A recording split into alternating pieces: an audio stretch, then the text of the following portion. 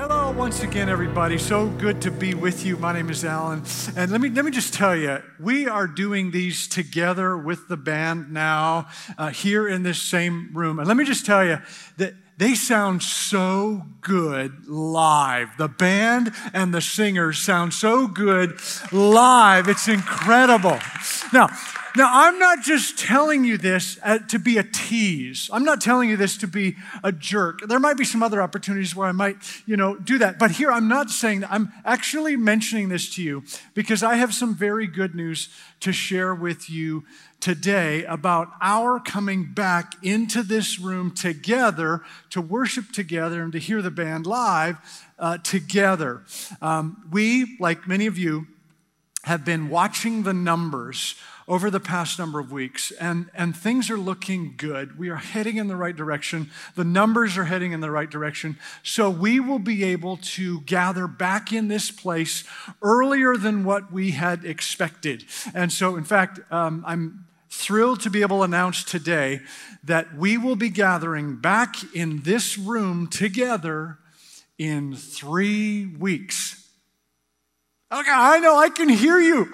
So September 20th, we're going to gather back in this place. We're going to gather for all 3 services, 8, 9:30, and 11 o'clock, gathering in here in this room with limited seating. We have roped off already. We've roped off the room for every other row, etc. And of course, once we gather in here, the 8 a.m. service will continue to be the best of all the services. We are not going to be able to offer full kids ministry or student ministry. When we get back in, we're going to have to build up to those things. But what that means is that we'll be able to gather as families here in the auditorium and worship together. It's going to be terrific. And we will provide more details on this exactly in terms of how you can make sure there is a spot for you and your family. We'll provide more details about that in the upcoming weeks. But I wanted to share this great news with you here today. Would you bow your heads with me? Father, we continue to ask that you would have your way here in our city, here in our country, around the world with regard to the COVID issue. God, would you just help COVID to stop messing with our lives, stop messing with things that we want to do, things that we're excited about doing. God, we're just tired of it, and so we just ask that you, beyond any of of our brilliant science, God, would you just come and eradicate this virus? Would you just come bring us an antidote? Father, we pray above all else that your will would be done in our country, in our city, here in our church, in our homes, we pray in the name of Jesus. Amen.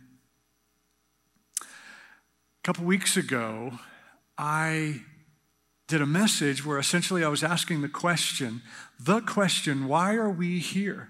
Why do we exist? If I choose to follow Jesus, and I say, I want to be with you, I want to be with God for eternity, why can't I just go and enjoy the beauty of heaven right now?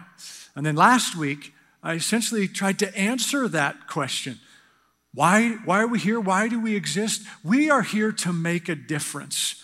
We are not just here to get through life. We're not even here to enjoy life. We are here to affect it. We are here to make a difference. Now today, as we wrap up this short 3-week series, I'm going to look at the plan. What is God's plan for us in terms of making a difference in the world, in our church, in our community?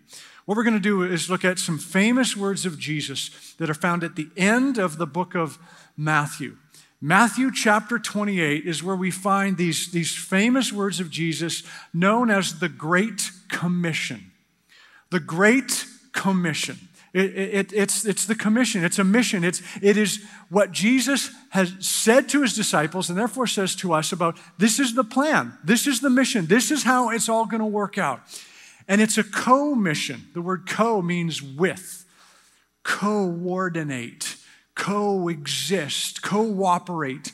Costa Rica. It's you always going to, if you're going to go there with somebody. That's, I think, what the word means. But what co-mission means, it's not just the mission that Jesus has given us, but it is a mission that we are to do with Jesus. It is the Great Commission found in Matthew chapter 28. If you have your Bible, I invite you to turn there with me. Matthew chapter 28, we're beginning to read halfway through verse 18. Jesus says, all authority in heaven and on earth has been given to me. Let me just pause there. I want to walk through these verses kind of one piece at a time, one chunk at a time. All authority in heaven and on earth has been given to me. Now, when you hear or read the word authority, what comes to your mind? What jumps into your mind? Maybe you think about a person of authority in your life. Maybe it has a negative response because you think of someone who has authority in your life who doesn't handle that authority very well. What is your response to this word authority? See, we all have a distribution of authority in our lives. It's distributed between different people, different entities, and it shifts over time. As we get older, the people who have authority in our life, those people, it shifts around as to who has that authority. When we're young, our parents have primary authority. When we're in grade school, our parents share a lot of that authority with teachers. And I know many of you teachers, you are trying to figure out how to continue to do classes online. And I know it is a struggle. I know it's a stretch. Believe me, I know how difficult it is to teach into a lens. I get that. I completely understand that. But let me just remind you, you still have tremendous influence on these kids. I know that they don't get to be in the same room with you, but you are tremendously influential. You are an authority in their lives. You know that. That's why you were called into this job. But I just want to remind you, you are still incredibly influential in their lives. But then something happens when our kids get a little bit older and they go off to college. It seems a regular thing for kids in the college age to start to think that there is no more authority in their lives. They now have shifted from teachers to college professors. They're away from their parents, and they think that there's no authority in their lives. That's why many of us get in so much trouble during the college years. On the flip side, it's also why there have been many significant movements in the United States that have started on college campuses, because this is a group of young men and women who just don't have nobody's stopping them. No one's telling them that they can't do or think or some of these things. There's just kind of a shift of authority there. And then once we get into the later 20s, mid-20s, and 30s and 40s, and that authority shifts into different people. And so for many of us, our spouse or our families are going to have some of that authority in life. And for many of us, there'll be a boss, there'll be some kind of authority at work who plays that role in our lives. It's often family and boss, and then the other area of authority, kind of the rest of the authority, usually lies with the HOA. And so that's normally the distribution for adults in terms of authority. So what happens is that there is this shifting distribution of authority for us as we are growing up. And because it comes from different places, it leads itself towards conflict. There's conflict among that authority. That the family says, for example, we're having supper together at 5:30. And the boss says, you are going to stay until you get the job done. We have the Old Testament that says you should not eat lobster. Usually it's part of the Hebrew story that we are not supposed to eat lobster. But then the cruise director says that Tuesday night is all you can eat lobster. And so how do you handle that? We have different authorities. Mom might say to a young man, cut your hair. You need to cut your hair. If you ever want to succeed in life, you ever want to get a job, you need to cut your hair. But then the girlfriend says, ooh, you look like Hercules. And so there's this tension there. And so what do we do with it when there is this tension of authority? Jesus, in these final words that he says to his disciples, he gathers them. And the first thing he says, the way he starts these verses, starts this great commission, he says, all authority in heaven and earth has been given to me. In other words, there is no other person, no edict, no entity, no other source that will mess with or disturb or disrupt the authority that I'm bringing into what I'm about to say. No other person, nothing. Here is the plan, Jesus says. Go and make disciples of all nations. Go and make disciples of all nations. Now, how do we do that? What does that look like? Most of us are familiar with these words, with these verses, particularly these words here.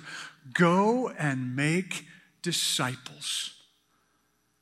What does that look like? Can you think of someone in your life that you think is doing this? This is the Great Commission. Who jumps to your mind as someone who is actually walking this out, who is actually demonstrating these words? Going and making disciples. Can you think of someone? What does that look like? You see, in general, there is a spiritual journey that we all go through. And I'm going to give you 4 words, but these aren't the 4 words. You can find different versions of this, elsewhere. But there's this spiritual journey. I just came up with these 4 words, but it's this growth journey that essentially starts off with searching. It is the searching period that all of us go through, where we say, "How did I get here?" We ask these major questions. How did I get here? Why am I here? This is so much a part of this series that we're looking at right now. We've all asked these questions. How did I get here? Why am I here? What happens when I die? These major life questions. It's the searching process. And then that leads to the second phase, which is the decision period. What this means is that each and every one of us at some point needs to decide whether or not Jesus is Lord. That our lives cannot be this ongoing debate of maybe, maybe not, maybe. We don't want to spend the rest of our lives as if we're standing and looking at the menu at Wendy's. I don't know. I had that last time. Jesus seems great, and I learned a lot about Jesus, but the number 666 just is so interesting at times. And so we don't want to spend the rest of our life kind of maybe, maybe not, maybe not. We have to come to this point where we decide, am I going to follow Jesus or not? There is a decision period in the journey. And the next is the growth stage, the growth period of the journey. And this is usually a long, long, long part of the journey. It's really the rest of our lives. This is where we read and we pray and we sing and we learn and we go and we try and we fail and we get back up and we love and we try and we fail, etc. This is the growth stage. It's an ongoing journey of God transforming our hearts and us inviting God into work. One more day, God, would you do your thing? It's the growth journey. But then there's this fourth journey, the reproducing stage. This fourth area is where we realize this whole thing is not just about me. It's not just about my heart and my heart getting right with God so that I can spend eternity with Him. This fourth piece, this reproducing piece, is the one where we realize that we are to have a role in helping other people experience these other three. In addressing and loving those who are searching and those who are making decisions and those who are growing, etc. It's us pouring into other people. And this fourth phase, this fourth period of growth on the spiritual growth pathway, this is not just for the super Christians or for the professional Christians, whatever a super Christian might be. I don't even know what that might look like. This is for all of us. This is the call for all of us to go and make disciples. Jesus didn't just say it. This is what he did. He took the disciples who these young, imperfect men who were looking for something more. They were looking for something more out of life, and he interacted with them in this region that was up near the Sea of Galilee, and he interacted with these young men. And then in the next phase, he invited them to follow him. You got to make a decision. Will you follow me? And then he spent 3 years with these guys, pouring into them, teaching them, modeling for them, showing them miracles, and just loving on them, experiencing them, and inviting them into new things, this growth journey. And then he says to them, go and make disciples. This isn't just about you and your growth. Go and make disciples. This isn't just a message for those 12. It's a message for all of us. So, who are you pouring into? This is not just about 1, 2, 3, about your growth and all that can happen in you. And it's not just about you being nice or kind to other people. It's not just who in your life are you being kind to, who are you being nice to. I'm saying, who are you developing as a disciple? Can you think of a name of an actual person in your family, in your social sphere at work, here at church, an actual person or a group of people that you are pouring into? Because Jesus says, go and make disciples. It isn't just for those 12. It's for all of us. It's an important challenge from the Lord. And then he continues. He says, go and make disciples of all nations, baptizing them in the name of the Father and of the Son and of the Holy Spirit, and teaching them to obey everything I have commanded you. Baptizing them, teaching them everything I've commanded you. When I was young, my dad used to tell me this joke that I will now share with you. I'll say you're welcome before I even tell it. The joke is, what does a dog say when he sits on sandpaper? Ruff. Ba-dum-bum. Okay. I thought it was really funny when I was a kid.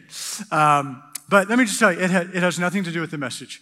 But my dad must have liked telling dog jokes because he also said this. I remember my dad also saying this joke. He said, what do you need to know in order to teach an old dog new tricks?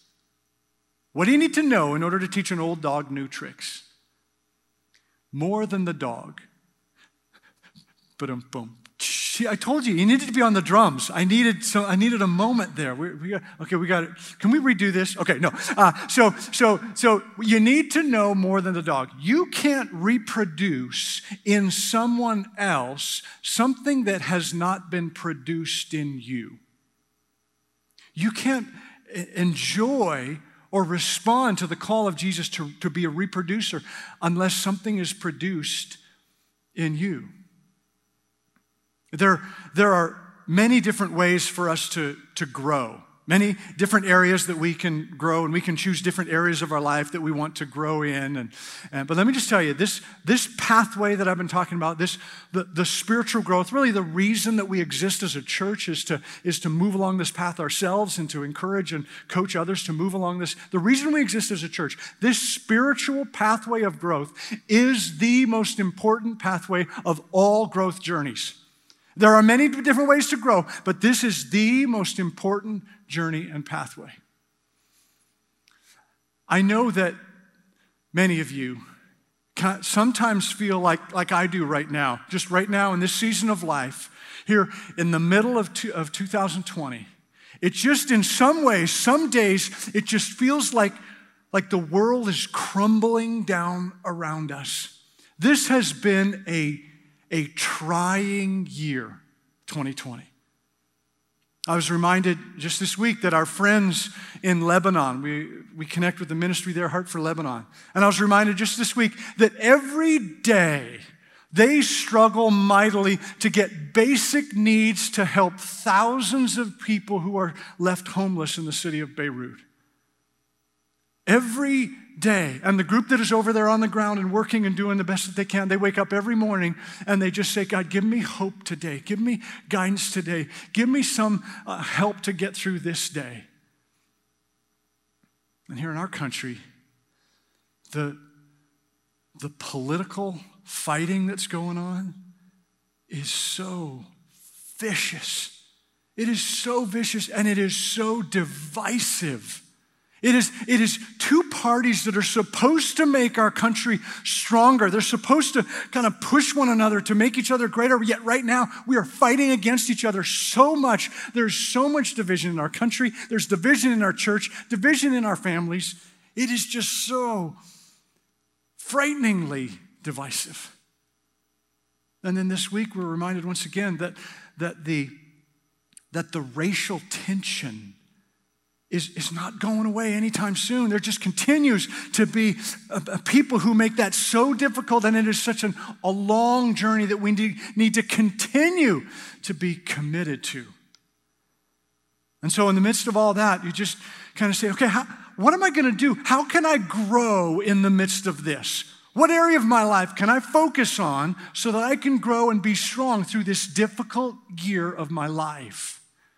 Maybe I can focus on being an investor so that I can focus on the financial part of my life so that I can make wise decisions that will help me and my family prepare for the future and be ready for a difficult, uncertain future. We just don't know what's going to happen. Maybe that's a good area for me to grow. Or maybe I can focus on being an informed voter so that when November comes around, I can be ready and not just go with the wave of what everyone else is saying or what the media is saying, but I can really be ready to make a good decision. Or maybe we say, you know what? I want to grow as a marksman. And I want to get my guns, and I want to have a rack of guns, and I want to be ready so that whatever happens, I can protect myself and I can protect those I love. That's the area where I'm going to grow. And let me just tell you, the most important area of life that you and I can grow in, not just this year, but any year, is our area of spiritual growth.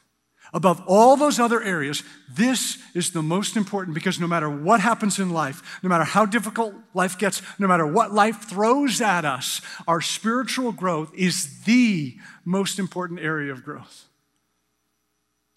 It's the most important area to say, how is your heart? How are you building and growing and developing your heart? Are you baptized in the name of the Father, the Son, and the Holy Spirit?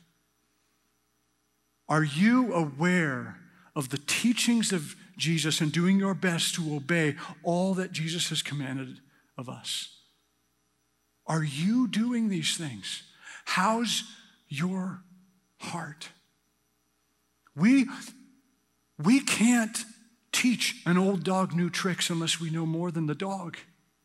We can't pass on spiritual growth to other people unless we are experiencing it ourselves.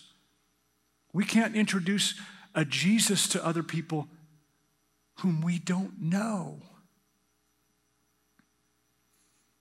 And then Jesus wraps up this section.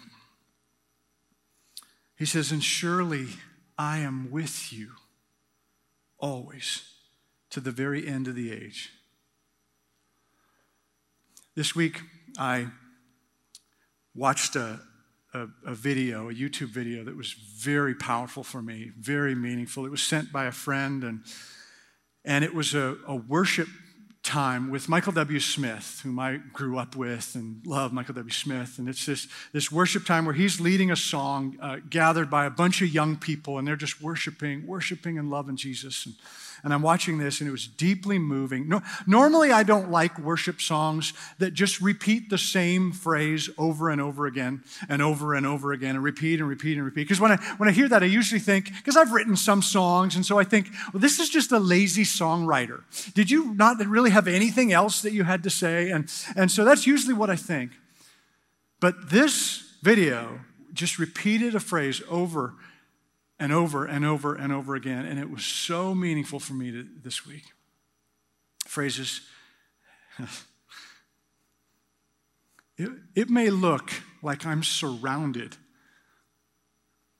but I'm surrounded by you.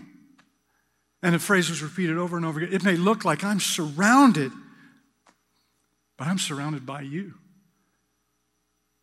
You need to hear that. It may look and feel like we're surrounded, but we're surrounded by him. It may look like I'm surrounded by bad news. It may look like I'm surrounded by people who just don't understand. It may look like I'm surrounded by negativity. I'm surrounded by hopelessness, but I'm not. Because no matter what's going on, no matter what angle you look at, everywhere, every nook and corner, everywhere around me, Jesus is there because he promised he would be. When we live a life where we want to go and make disciples, when we live out what Jesus is challenging us to do here, he says, I will be with you always, even to the end of the age. Jesus was there at the very beginning of creation. Before humanity took a step on planet Earth, Jesus was there. John writes at the beginning of his gospel, he says, in the beginning was the Word, and the Word was with God, and the Word was God. Jesus was there, and then he waited thousands of years for just the right time, when he left heaven and entered into this earth and became a human being. He came in through this young girl named Mary at just the right time. And then he grew up in Mary and Joseph's home, and he had to discover somehow who he was. He's fully God and fully human, and just a miraculous journey. Jesus did this, and then eventually he realized it was time for him to have a public ministry, to go public. So he identified these 12 men, knowing one of them was going to betray him and break his heart.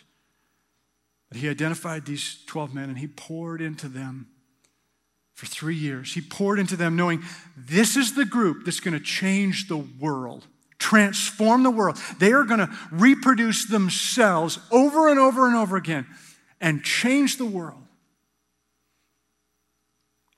Then he dies on a cross, and then he raises again 3 days later, proving that he is the one that he said he was. He is the Messiah. He is the Christ. Proving all of this beyond a shadow of a doubt. And then he gathered with those 12 to give them these final words. It's like a business owner who gathers with the employees on the morning of the grand opening and has one thing to say to them. It's like the coach who gathers with the team right before the final game. It's like mom who gathers with her daughter right before she is ready to leave the nest and head out into the big, difficult world. And there's just one more thing I want to say to you. It's like all of those things times a million when Jesus gathers with the disciples and says, all authority in heaven and on earth has been given to me. Therefore, go and make disciples of all nations, baptizing them in the name of the Father and the Son and the Holy Spirit, and teaching them to obey all the commands that I've given you. Surely I will be with you always to the very end of the age. This is not just a message for those 12. It's a message for you and me. This is the plan. Father in heaven, once again, I thank you that you invite us to be part of your story. That you invite us to stand before Jesus as he says these words. We are one of the 12. We are one of the group that you've invited to be a part of changing the world, God. So I pray here in our homes, here in this church, that we would play a role, that we would make a difference. Father, that we would look beyond our own growth and development, and we would see the significance of us pouring into other people, that you would bring names to our mind of people that you want us to invest in so that they can grow and they can invest in others. God, would you take us to that place? We pray in the name of Jesus. Amen.